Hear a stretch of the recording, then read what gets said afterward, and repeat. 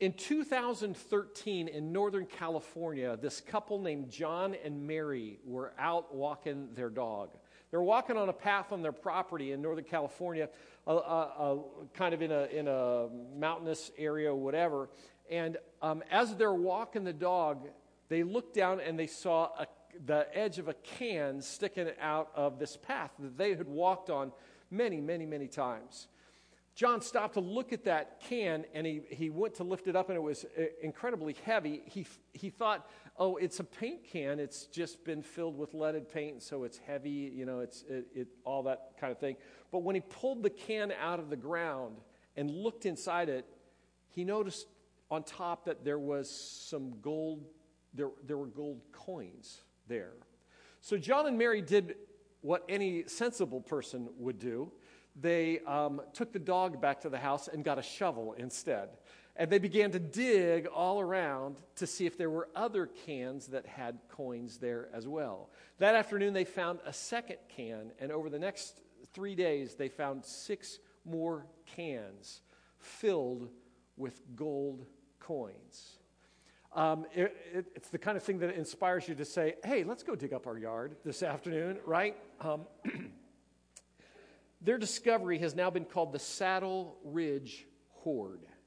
In those 8 cans were 1,400 $20 gold pieces, 50 $10 gold pieces, and 4 $5 gold pieces. They were all struck between 1847 and 1894. Experts believe that the coins were buried in the cans in the late 19th century, just after the peak of the California gold rush. John has since said that he thought that first can that they saw, that they discovered, was a marker for whatever for whoever buried the treasure there. For reasons that no one will ever know, that person never returned to retrieve their treasure. Experts say the face value of the coins is a little bit more than $28,000. But the value of the coins is actually closer to $10 million. One of the coins, the so-called 1866 S No Motto Double Eagle, is valued at over $1 million for that one coin. Now, it really makes you want to go home and dig up your yard, right? Get the metal detector out and go do the stuff. That discovery by John and Mary in 2013 is the largest discovery of buried treasure on U.S. soil in the history of the United States. It's part of that is where we are in the U.S., there's not historically been big treasures that were set aside. But in Europe, there's some interesting stuff. As I was just looking for stories about buried treasure, in England, in the last 20 years, there's been at least 5 discoveries of treasure that was buried in a field that was there that people just happened to find. Treasures that actually go back to the time of Rome in England, that treasures that contain the treasures of Vikings and of Saxons there as well. Buried treasure, that's something that captures our attention, doesn't it? We think, oh, that would be so cool to find that kind of buried treasure. Long before there were banks, treasures, when people had wealth, they recognized that people could come in and steal it from them. They recognized that armies could come and invade, and if they did, they could take anything they could find. So they would take that treasure and bury it in their soil, bury it someplace in their yard, in their area, where only they knew where it was. The only problem was, if the invading armies never left, they could never come back and get it. Or if the person who owned that property was killed by the robbers, their secret went to the grave with them. So there sits in the soil these treasures that are buried, that are recovered periodically. Jesus told a parable about buried treasure, actually 2 parables. If you've got your Bibles, take them out, turn to Matthew chapter 13. We're in this series called What's in a Story, looking at stories that Jesus told that helped us understand things about life, about Jesus, about his perspective on life.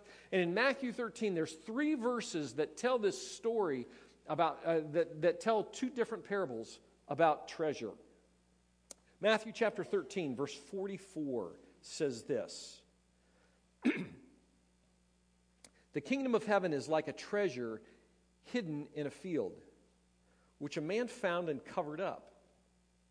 Then in his joy, he goes and sells all that he has to buy that field.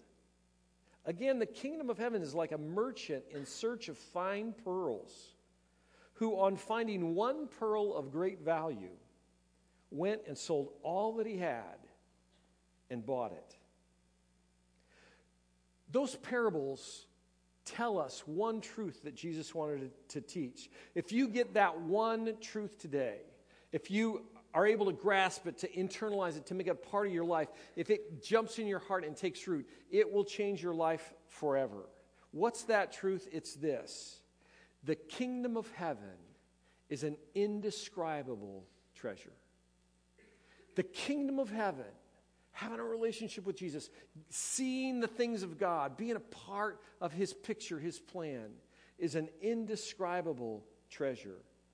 Jesus describes it as buried treasure that the first man just stumbles upon. Picture in your mind that this guy is out walking in the field. Maybe he's just out on an afternoon stroll, sits down under a tree, and he notices something that looks kind of funny in the soil, kind of like the can that John and Mary found. And he goes over and he begins to dig and pull it up. And there in this container, he finds coins and gems, all kinds of treasures, crowns, that kind of stuff. He buries it back up and says, man, I got to have this. And goes and sells everything that he can so that he can buy that field, so that he can take possession of that treasure. It may be that this guy wasn't just hanging out. And maybe he was working the field. He was a farmer. And he's walking behind the plow. He's got the ox doing the thing. You know, he's holding that in, trying to do straight rows. And all of a sudden, he hits something. And the plow goes this way, and he's all mad because now his plants aren't going to be in a straight row anymore. He thinks, I got to get that rock or whatever it is out of there. He gets down to the spot, and he realizes it's not a rock at all. It's a container with a treasure in it. Accidentally, he finds this treasure, but he recognizes its value because that value of the treasure trumps everything. And he takes that treasure. He sells everything that he has so that he can buy that field, because he recognizes the value of the treasure is immense. The second story that Jesus tells is different. It's not a guy who accidentally finds this treasure. It's a guy who's pursuing the treasure day after day after day. In the first, the man discovers the treasure by accident. In the second, the guy is a treasure hunter. He's a pearl merchant that travels around the world looking for a specific type of a pearl. He's looking for that giant pearl, that one of huge size, of luster, of beauty, of color, of brilliance. When he finds it, because of his profession, he recognizes the value, and he gets rid of everything so that he can take possession of that particular pearl. What gives something value? What all of a sudden takes something and all of a sudden it determines that this particular thing has a tremendous amount of value more than anything else? Economists say it's the law of supply and demand, right? The more demand there is and the less supply, the greater the value of that particular item. If things go away, it's a one-of-a-kind item, the value of it is going to grow. That's why those coins that were found by John and Mary were so valuable. They'd been in the ground for 125 years. They were brand new coins that had been buried for 125 years. So that when they were discovered, all of a sudden, they were the supply of those coins was limited to what they had just found because of their condition. And the number of coin collectors that said, I've got to have some of that, went through the roof. And so the value of those coins went way beyond what their face value said, to the point that it increased to $10 million. What's the most valuable possession that you have? Think about that for a second. I contemplated saying, everybody take out a piece of paper and just write down, what's the most valuable possession that you personally have? I asked that question last night at dinner to Deb and Micah. Jake Chandler was over at our house. He said, what's the most valuable? Micah said, it's me. I am our most valuable possession. I said, yeah, besides that. It's kind of interesting to think through, what is it? Is it your house? Is it your car? Is it some investment that you have? What's your most valuable possession? What would be the hardest thing for you to part with? A whole bunch of years ago, when I was in high school, I collected cartoon glasses. If you're like my age or whatever, you remember like Pizza Hut and Arby's and McDonald's. They all had these glasses that had cartoon characters on them. So for the last 40 years, I've held on to these cartoon glasses, just absolutely convinced that they're going to be of tremendous value, right? So you can go to any yard sale, and there are cartoon glasses there. You can buy them for $2 a piece, whatever. But I always thought, oh, you know what? The supply is going to be limited. The demand is going to be great. This is the greatest thing in the world to have. So much so that for all of our married life, those cartoon glasses have remained in a box. We've never used them.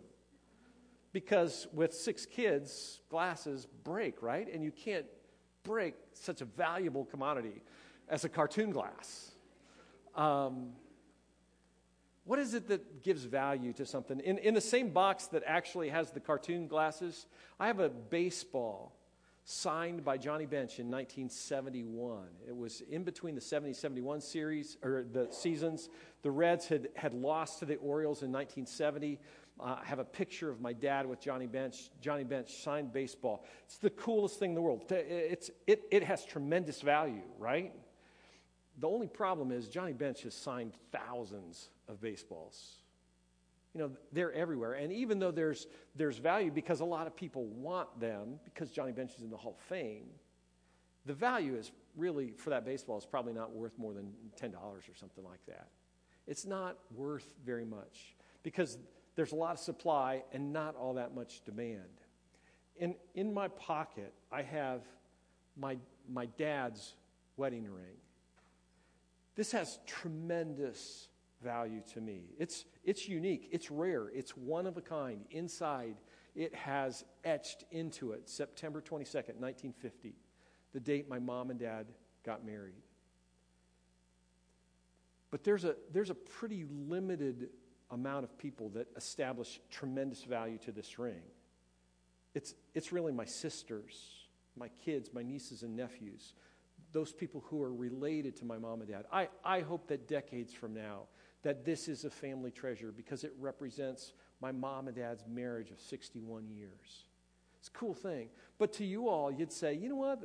The value, it's really in the gold. It's not in the ring. It's not in the fact that Bob and Jean Rubel were married to each other. It's in the substance. Value is established by the uniqueness of an item, the demand for it, and the availability of it. Here's the thing about the treasure that was found in the field, the treasure that Jesus describes as describing the kingdom of heaven. The value is so great because even though it's available to everyone, few people find it. Few people discover it. And even fewer people possess it. When Jesus says that God's kingdom, that knowing Jesus, having a heart relationship with God is like a treasure, what's he saying? He's saying that that's the most important thing, that's more valuable than anything else. It makes other things pale in comparison. So it challenges us to discover, to find that treasure, to obtain it, to make it be a part of our life, because when that happens, it changes our life. Our life changes when we get a hold of that treasure. The first guy found the treasure accidentally. The second guy pursued the treasure, but both recognized the value of the treasure when they saw it. What's your story? I don't know everybody's story. It may be that you have the kingdom of God, that you're a part of the kingdom. It may be that you stumbled upon that treasure. It wasn't really what you were looking for, that somewhere in the midst of a crisis or pain or a conversation with a friend, or you began to read and it just kind of logically made sense, but it was like all of a sudden you just discovered there's this God who loves me, and it began to change everything. Maybe instead of just kind of accidentally finding God, you've pursued Him. From the time that you were young, you recognized that you had this desire to have this spiritual experience, this relationship with God that you weren't really sure how to grab it. You pursued spirituality, you pursued religion, you pursued mystical kinds of things. And along the way, you picked up a lot of stuff. You picked up, some of those pearls. Some of it was cool and it helped. Some of it looked good, but once you really got it, you found out that it was just kind of empty and hollow. So you kept pursuing. You maybe pursued Eastern mysticism or reincarnation, or maybe you got involved in a cult or whatever. All the time you were looking for the real deal. That pearl hunter, that pearl merchant, he was very different from the guy in the field. He was professional, he was skilled, he was successful. He knew what he was looking for, but he wasn't fulfilled. Recognize that pearls are valuable because they're so rare in nature. They're unique and unusual, and they're hard to find. You know why it's so hard to extract pearls from clams and oysters? Why it's so hard to get those pearls out of the clams and oysters? It's because the clams and oysters are shellfish.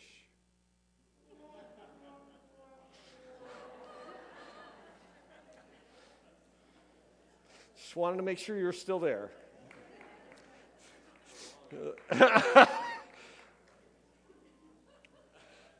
The pearl merchant recognized the value and pursued it. He had to have that treasure.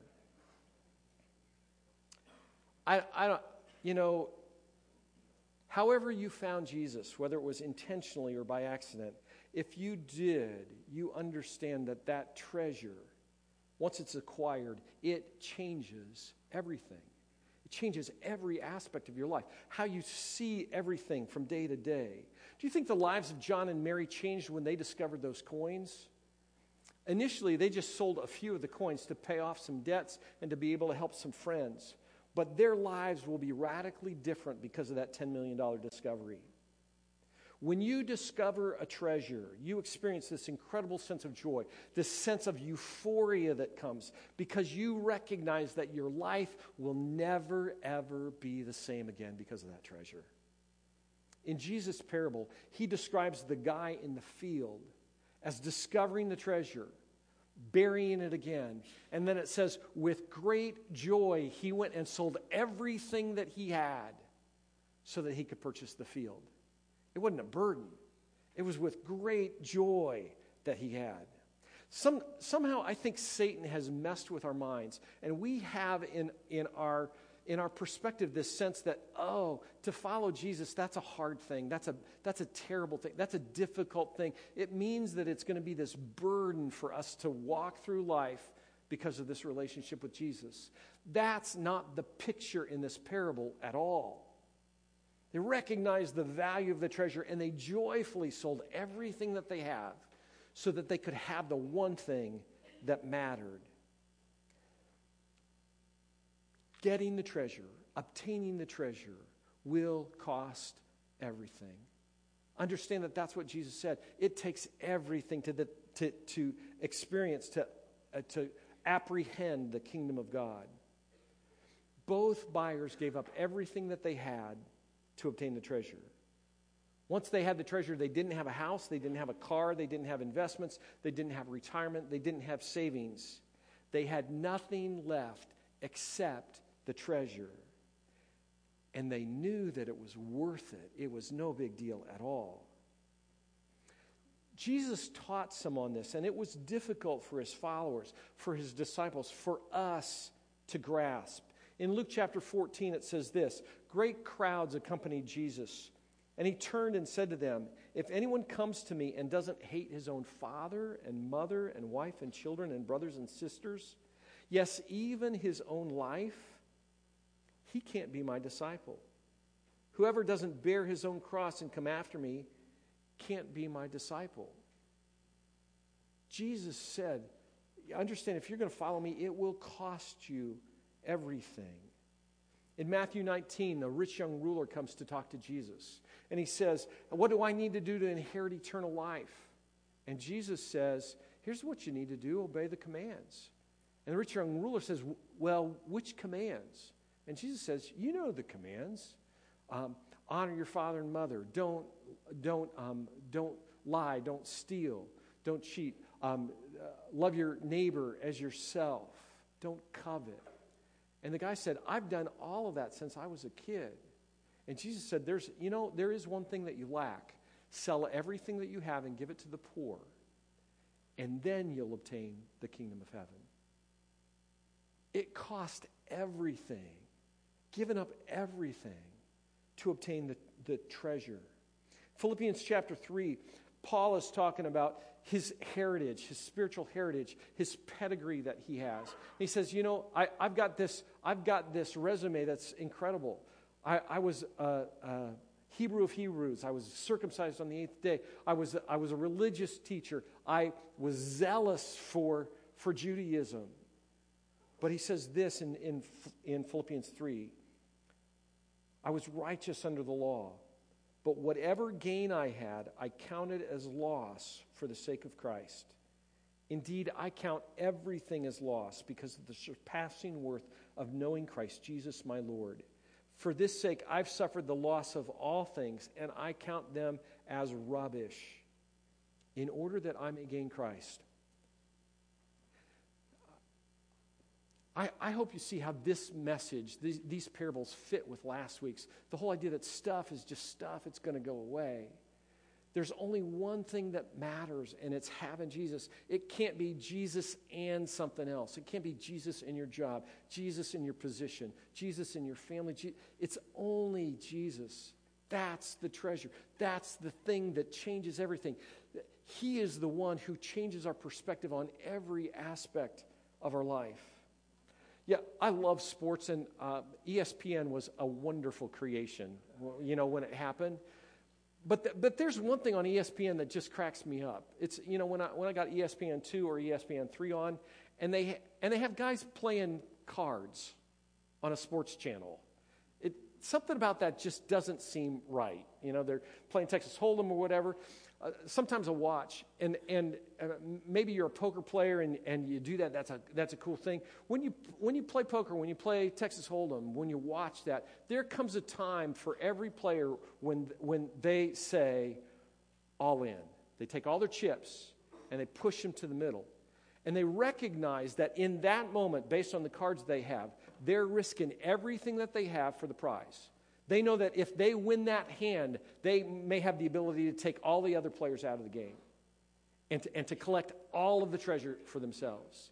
They also recognize that they may lose it all when they do it. But they're willing to put everything at stake for that one hand.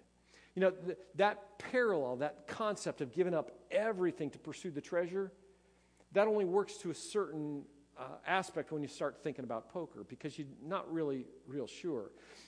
Here's the thing, though. The guy who found the treasure in the field, the guy who was the pearl merchant, they looked down at their cards and they had a royal straight flush. They recognized that there was no way that they could lose based on the cards that they had. So when they said all in and pushed everything into the center of the table, they didn't just do their chips. They threw their keys, they threw the deed to their house, all their investments, everything that they had. You know what? The treasure is going to take everything that I have currently and make it look like the possessions of a homeless guy. They're going to pale in comparison. Getting the treasure, possessing the treasure, is what it's all about. It will cost us everything. I've said before, I grew up in the church. I've been around the church kind of my whole life. When I think about a message, when I think about this truth, it's hard for me to get past. Oh yeah, I've heard. Jesus said the kingdom of heaven's like a treasure that was buried in a field. This guy found it, bought the field. It's kind of hard for me to make that think fresh. And here for me is what's been going through my mind the last several days. Four questions that I want you to wrestle with. How much would you pay? What would you give up? What would you give up to know with certainty that every problem in your life was going to work out for good? All of the stuff that you experience, that mess at work, the divorce that just tore your heart out, it messed up your family, that idea that your kid's in jail and you don't know what's going to happen when he gets out. You struggle with disease or with the death of a parent or a child or a spouse or a sibling. You don't know where that's going to go. What would you give up to know with absolute certainty that it was going to be okay? I think most people would say, I'd give up everything to know that. To know that there's a happy ending to this. Hear the words of Paul. All things work together for good, for those who love God and are called according to his purpose. What's the treasure? Everything's going to be okay. What would you give up? How much would you pay to know that your life here on earth matters? We spend so much time in pursuit of thinking, I need to do something of significance with my life. You know, when I'm gone, I want somebody to associate my name with the cure for cancer or with Olympic gold medals or with something significant. And we think, you know what, who's going to pay attention when I'm gone? What would you give? What would you pay? What would you give up to know that your life matters, not just now, but for eternity, for hundreds of years into the future? Jesus said, I came to earth so that you can have life and have it to the full. I knew you when you were in your mother's womb. I'm the one who put you together there. He said through Jeremiah, I know the plans I have for you, plans for good and not for evil. What would you give up to know that your life is significant and matters? What would you give up to know with certainty that everything that you've messed up in your entire life, every mistake that you've made, every hurtful thing that you've said, every pain that you've caused to someone that you love, that all of that can be wiped clean. All of that can be forgiven. All of that can be granted a do-over. I think most people would say, man, if I could make all that right, I would give anything up for that. The Apostle John said, do you understand that if you confess your sins, God is faithful and just and will forgive us our sins. He'll cleanse us from all unrighteousness. Paul wrote to the church in Corinth and said, do you understand that if anyone's in Christ, they're a new creation? The old has passed away, the new has come. It's all fresh. There's a fresh start. What would you give up? What would you be willing to pay to know that you can live again after you die? Our culture, our stories are filled with people who come to a place at the point of death and they bargain with God. They say, God, if you can just give me 2 more hours, if you can just give me 2 more years to live, if you can just give me another decade, if you get me through this, I'll give you whatever I want. We all know those stories, right? What would you give up to know with certainty that when you come to the end of your time here on earth, that there's something on the other side that's far better than we've experienced here? Jesus said to 3 of his closest friends, I am the resurrection and the life. Whoever believes in me, though he dies, yet shall he live. Everyone who lives and believes in me will never die. Jesus said to his disciples, don't let your hearts be troubled. You believe in God, believe also in me. I'm going someplace to fix you a house. And if I'm going to fix you a house, I'm going to come back and take you there, take you to that place that I've created for you.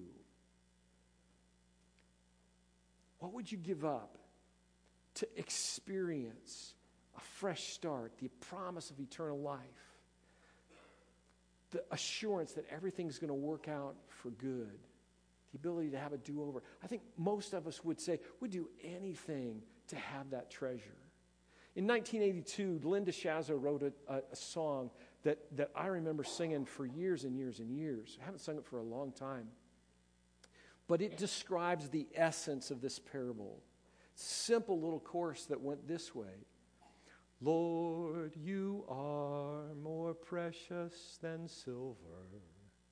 Lord, you are more costly than gold. Lord, you are more beautiful than diamonds, and nothing I desire compares to you. Some of you know that.